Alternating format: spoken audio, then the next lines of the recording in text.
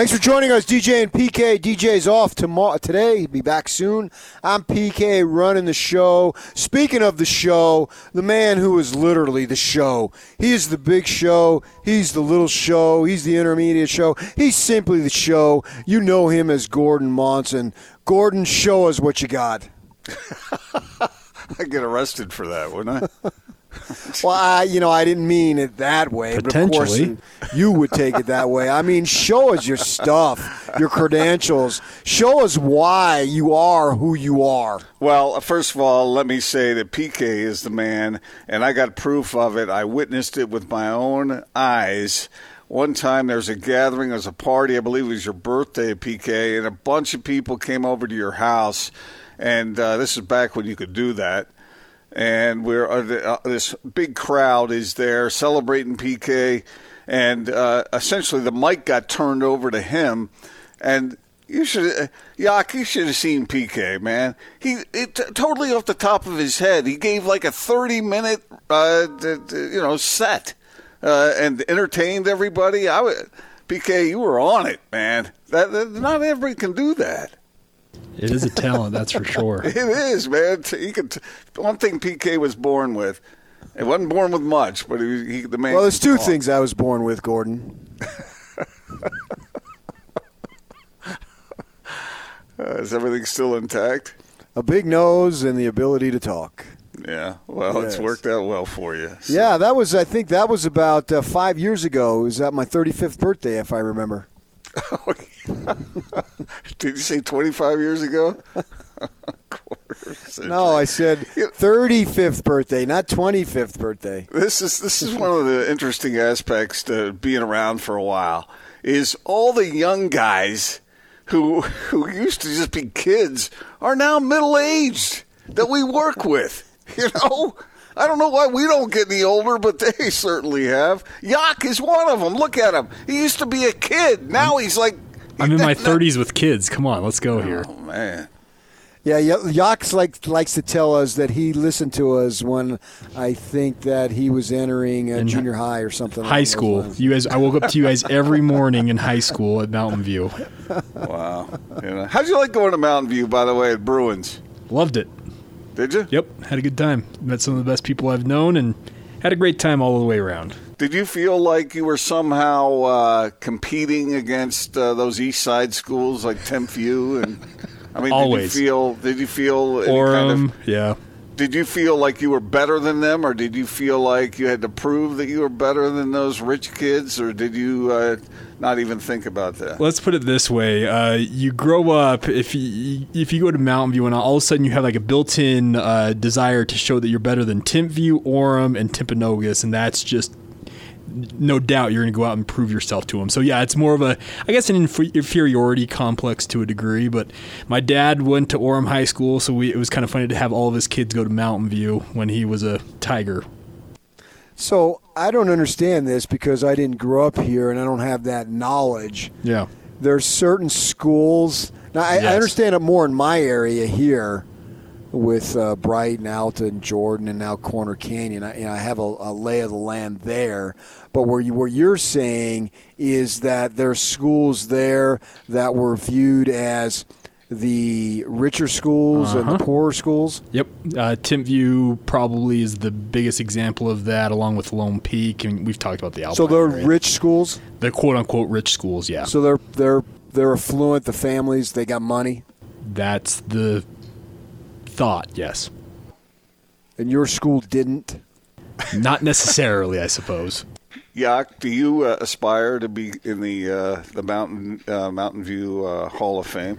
I can tell you this much: I ain't going to be in that Hall of Fame because you think about some of the athletes that have come out of that school around my era. I'm way down that list. Come on, let's give us the names. Oh, you got Aaron Thorne, who played for BYU. Oh, great basketball player. WNBA. Yeah. Travis Hansen, another former BYU Overrated. Cougar. Overrated, obviously. Satem Nolly, BYU great there. Yeah, remember him. Ben Cahoon. Ben, sure. Yeah. The whole Rare family. You can think of Jordan Rare, Tanner Rare, Randy Rare, the head coach down there that had a whole legacy. There's Joel Gardner, obviously, and also some of the Oh, there's one other family. What's the other name? The Gardner family, and then PK, you've talked about the guy that played in the NBA for the Indiana Pacers. I'm forgetting his last name. His family started at Mountain View before he went to another high school. Pollard? Pollards, yes, the Pollards. So there's a lot of athleticism that has come through Mountain View over the years. I think Yak fits on that list, don't you, PK? Well, I've golfed with him, and I know that he can hit the ball a mile. If he can control it, he's pretty good. Someone was on the Big Show was telling us, Yak, that you're a pretty good golfer, man. I try. I've been better this year. I've been a lot more consistent. PK, we need to get out and play, actually. I've actually figured out my drive finally. So, all right, as long as you're paying, I'm there. All right, sweet. Let's do it. I want to throw this at you guys.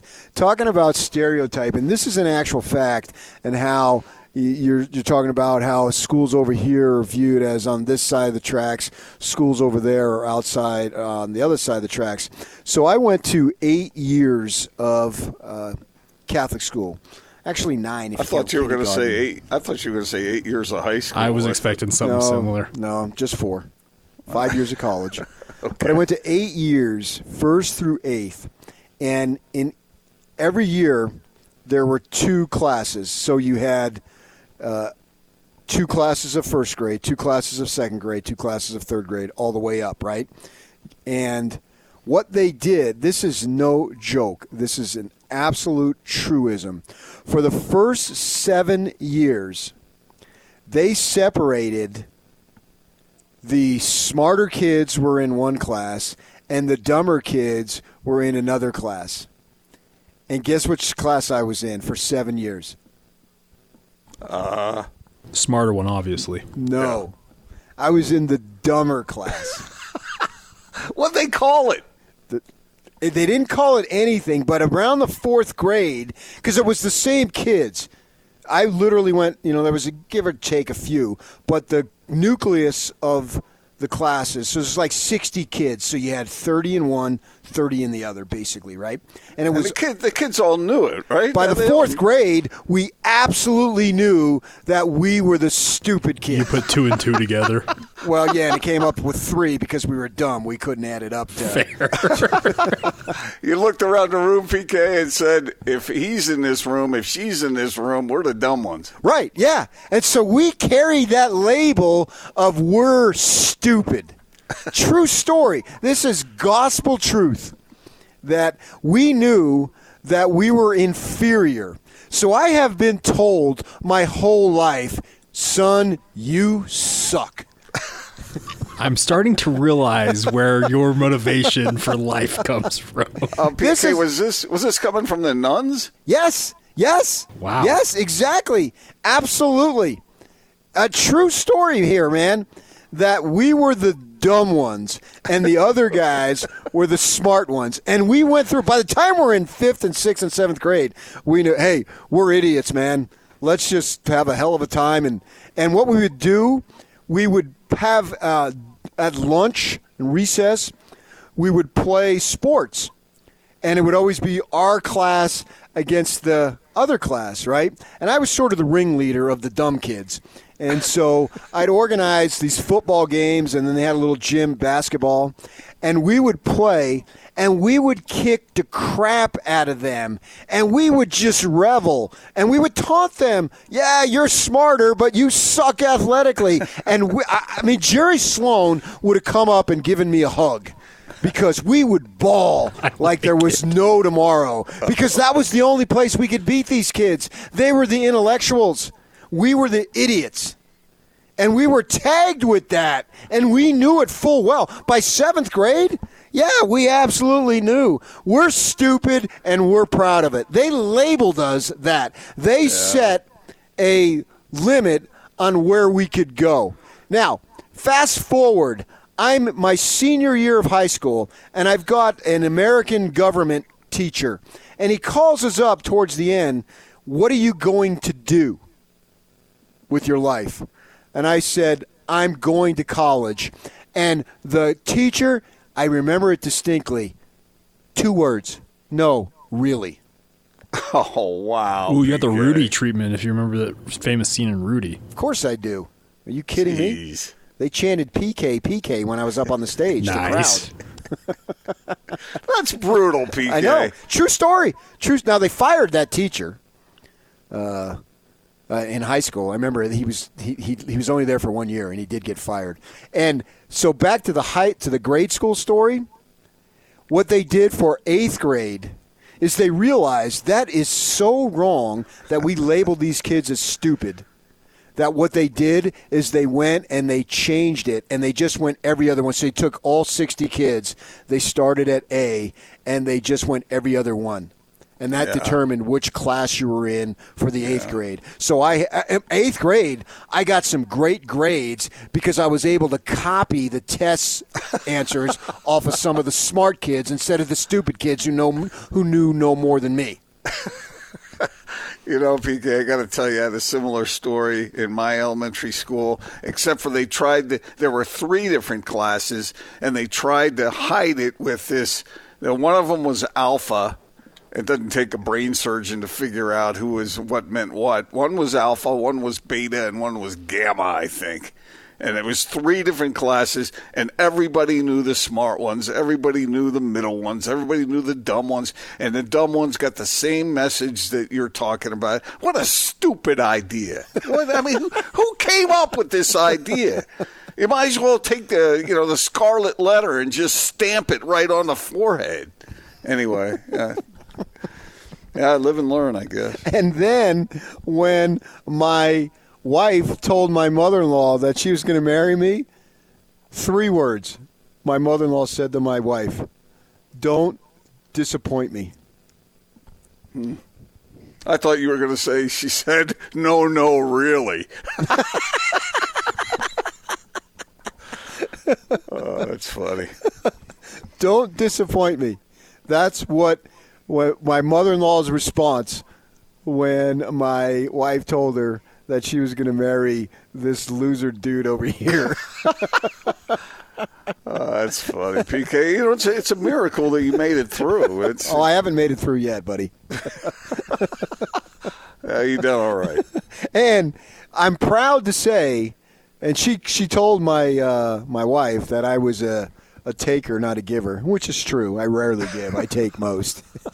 And I am proud to say, and maybe I'm jinxing myself, but from the day we were married, I was working at the Casa Grande Dispatch at the time we got married. And since we've been married, I have never, knock on wood, I'm so grateful and humbled by it, but I have never spent one day unemployed. Oh, And I've changed job. I went to 3 different states. I started in Arizona, moved to California, and then obviously moved to Utah. And each of those times when I moved states, I quit on a Friday and started the new job on the Monday. So never missed a day. No, there was no time off. Wow. The one in California, I allowed myself like 3 weeks, but for whatever reason, they ended up being short-staffed. So the day I quit, they said, "Could you stay on?" And I actually love the people that I work with. Sure, why not? I mean, when you first went to California, weren't you living on a mattress on the floor somewhere in some borrowed space? It was we had gotten an apartment, and my wife stayed back in Arizona for a few months.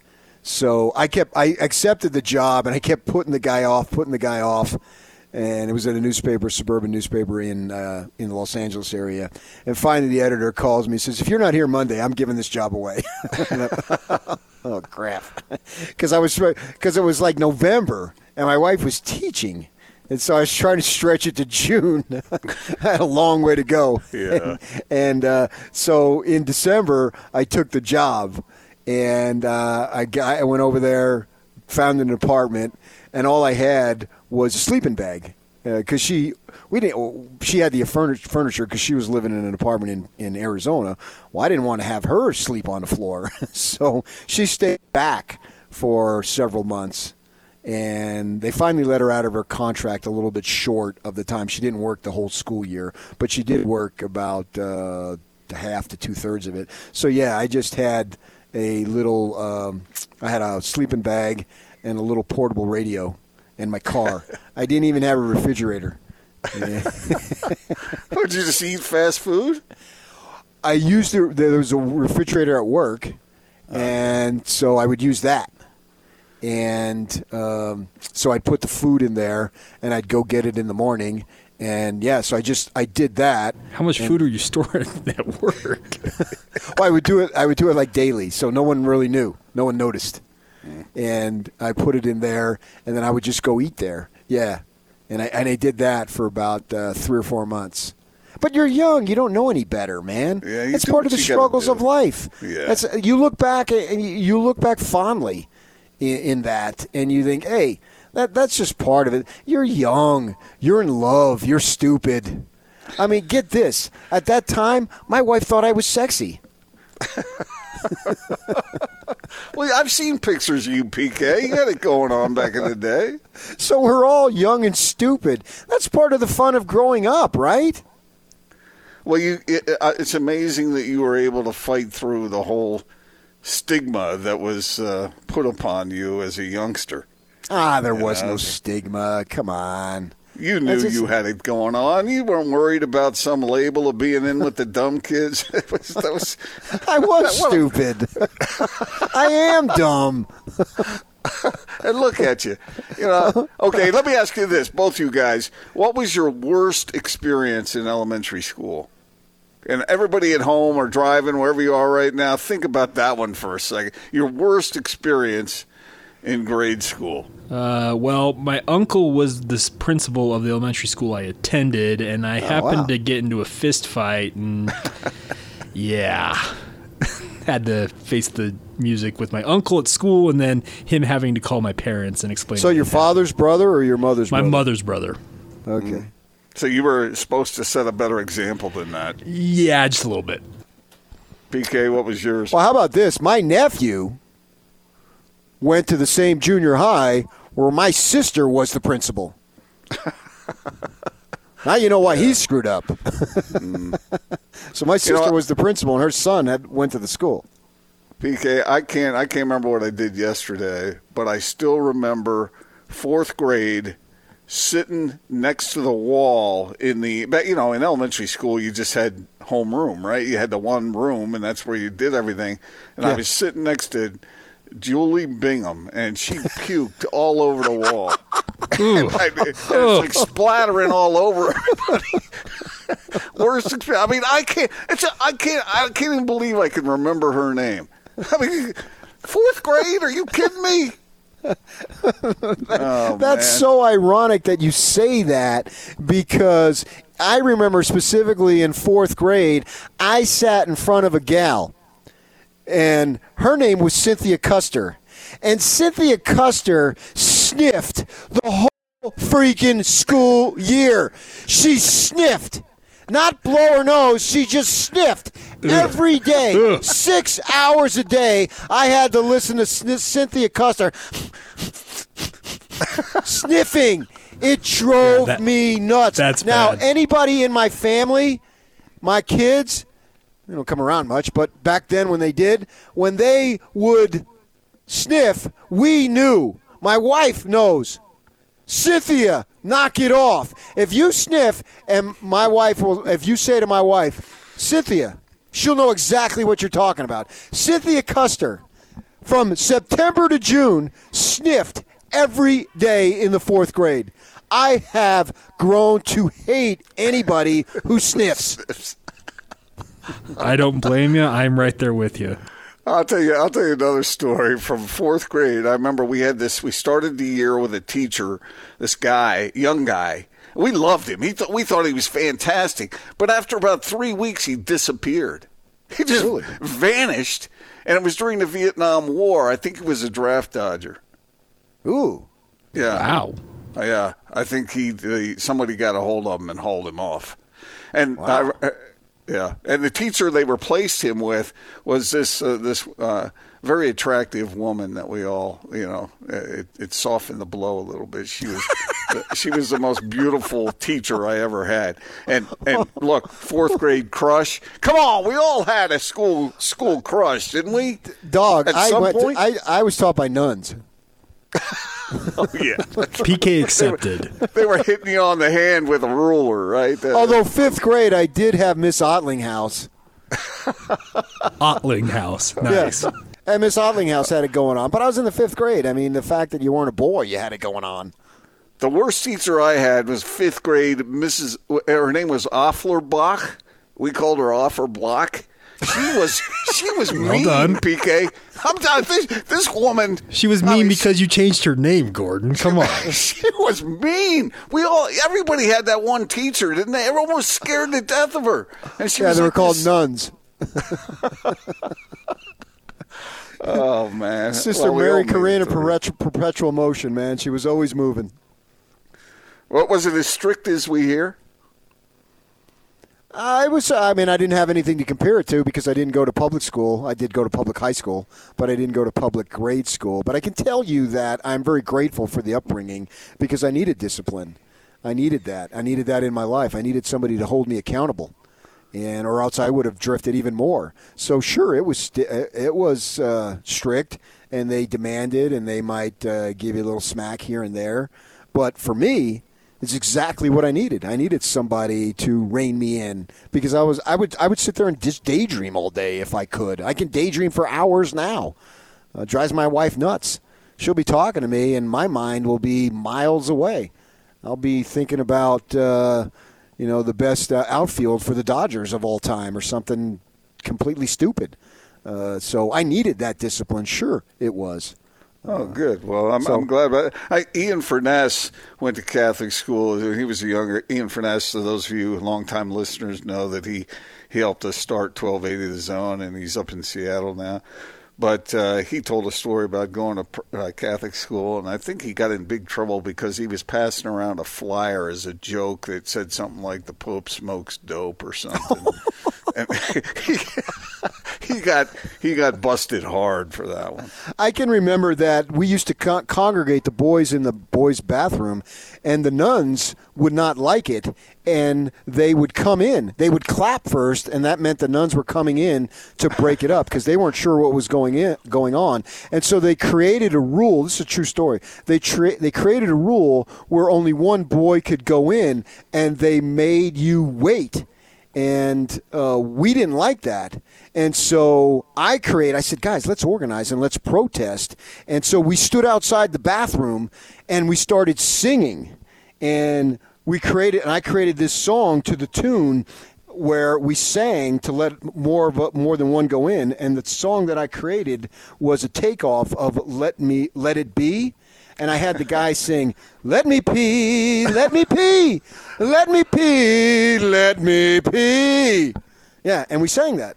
And eventually they said, okay, but you can't congregate in there for 10 minutes at a time. So I broke the union in a sense. I formed a union, and I broke it, and they allowed us to do that. And that's one of my grade school memories. All right. Well, let me pee. Yeah. Let's go to break. Let me pee. All right, well, Gordon, he's got to go to the bathroom. We got to go to break. We'll catch up with what we've been talking about. Stay with us, 97.5, 1280 The Zone. The Zone honors the greatest coach in Utah Jazz history and member of the Hall of Fame, Jerry Sloan. We, along with Jazz fans everywhere, mourn the loss of the coach we all grew up with, the man who went into battle with John and Carl, my coach, who would argue with officials and would call for the pick and roll. Thank you, Coach Sloan, for sharing your love of the game and giving us all so many great memories. Celebrating the life of Utah Jazz legend, Jerry Sloan. I'll give you a 6. It was probably an 8 last week. I've gotten some recent concerns expressed by players now that children have been infected, so heightened concerns have come into the conversation. So I'd say a 6. I'll tell you about Springer Networks. Springer Networks is home to complete business telecom and IT solutions backed by an industry-leading SLA that guarantees the uptime your business needs. It's effective communications for 21st century Utah. Get started now at SeringaNetworks.net. The voice you heard was the Players Association president, right? That's her title for the NBA. And that is Michelle Roberts. And she was speaking of last week on a scale of 1 to 10, what was her confidence level of the NBA returning? It was 8. Now it's dropped down to 6. And she's basing it on players getting back to her as far as having children and whatnot. And I fully get it. I realize, man, it is so simple and easy for me to say, guys, get back out on the floor. I'm not taking any risk. I don't have to go to Orlando and be basically sequestered for however long it'll be. I don't know the format that they're going to have in the postseason. I don't know if they're going to start regular season yet and then go into postseason, or they go right into postseason. So, yeah, I want these guys to play. They're, to me, nothing but entertainers. And I want them to entertain me in terms of playing basketball. And so simple for me to get back, guys. But like Joe Ingles, Joe Ingles brings it each week, and he brings it on a personal level. And, yeah, I think that even if you don't know Joe personally, now we do, but if you don't, you feel like you do. Because he's put himself out there. He's made himself, it's really a remarkable story for Joe Ingles, making himself such a part of the community the way he has. And living his life almost like an open book.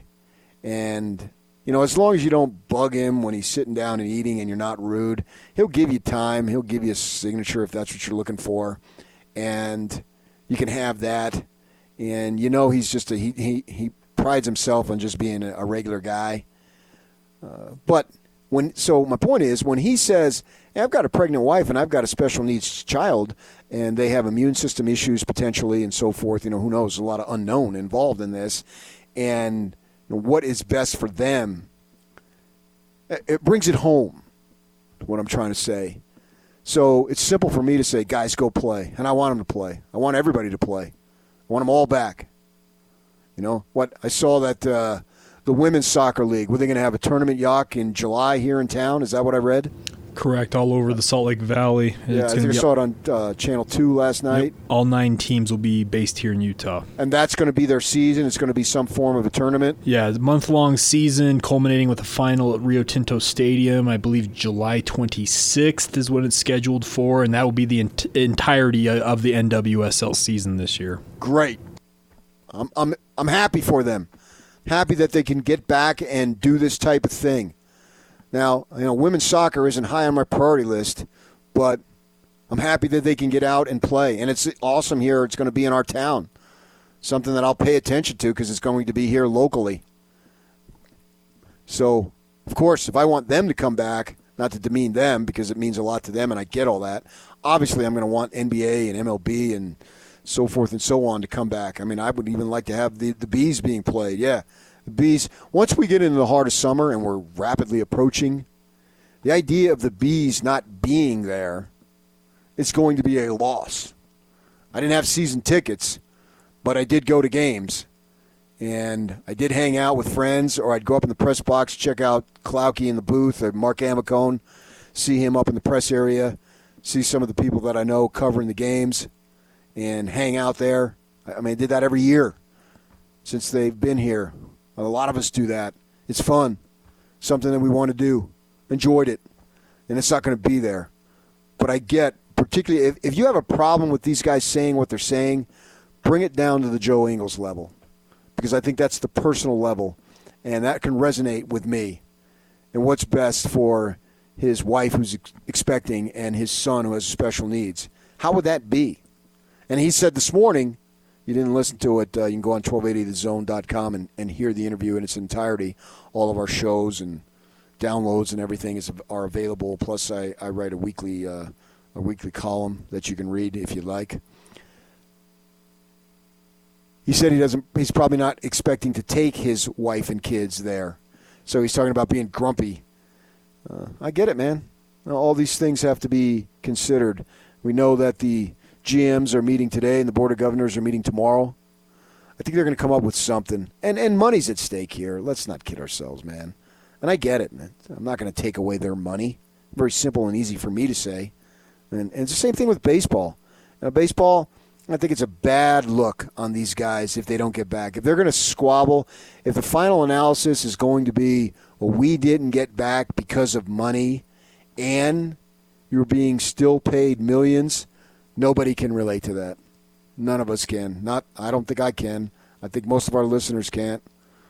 A DJ might be able to. That's the exception, right, Yak? He probably can relate to it. Oh, absolutely. Come on. Yeah. Albino alligators, the moat, the state. Stuff that he's got rolling around, it's just a joke. But the rest of us, like, come on, guys, what are you talking about? Get back out there and play a game. And I think that's why people tend to side with owners in this regard, because we look at it with players and you're playing a game. You were blessed with the talent to be able to play a game. And you're playing a game that is first played by little boys and little girls in T-ball. And you don't want to play the game because you can't get $10 million. You got to settle for $5 million. Not my money.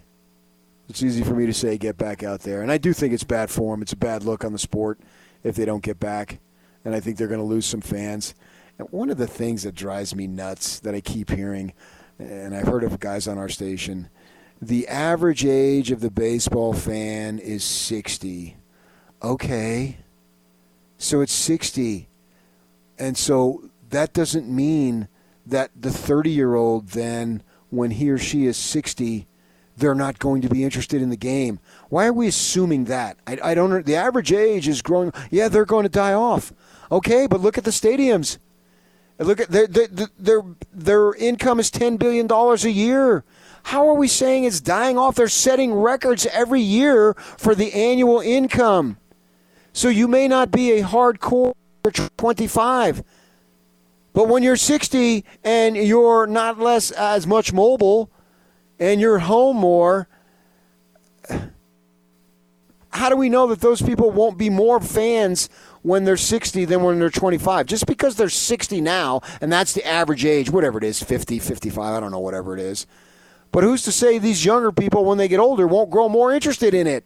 We're just assuming whatever your interests are at 22, that's exactly what they're going to be at 55. That's ridiculous. That makes no sense to me whatsoever. Sport's not going anywhere. It sets records almost every year with income and how much money they make, and it's literally in the billions. So just because you're second highest grossing sport in all of sports, so there you go. Just because you're not into it at 22 years of age doesn't mean you're not going to be interested when you're 50, particularly if your team is winning. I mean, when I was 22, you know what I was interested in? Well, I can't tell you what I was interested in. So, because you can't remember, or was it something illicit? Yeah, we're 22, Yak. Come on. I'm kidding. I know. I mean, even you're LDS. You know more than ever, man. You know more than anybody. You people get married so dang young. Why? I was on the higher side of that, but yes, traditionally, yes. You were, yes. But you hear these stories of guys 6 weeks, 2 months after coming home. One of my best friends try 3 months, engaged for 6 weeks. Yeah. If AJ's listening, he's probably going to text me and correct me on that, but that's okay. And why are they doing that? I wonder why. Yeah, I think, and that's fine. Who cares? Do what you do. In my mind, there's no one formula for a successful marriage, and what you think this couple is going to be great together, they don't, and the other one think, well, what are they doing? And then they are married for whatever. I had a friend of mine, one of my best friends in high school, had a shotgun wedding, and I remember his mother just crying to me that, oh my gosh, this is going to ruin his life. Well, the guy graduated college, became a president of a company. His wife was 18. She was a couple of weeks out of high school. And here they are all these years later, still going strong. So who knows? Who can predict who's going to make it, who isn't going to make it? I know I can't, nor do I worry about that. You hope for the best. So there you go. As far as a couple things, I hope they all get back. It would be fun to have as much back as possible within the realm of reason as far as safety goes, because that has got to be super important. I get it. 9 a.m. Slacker Radio headlines are brought to you by Larry H. Miller Chrysler Jeep Dodge Ram in Sandy. Find your deals online at LHMdeals.com. Stay with us. We'll close up the show next. 97.5, 1280 The Zone.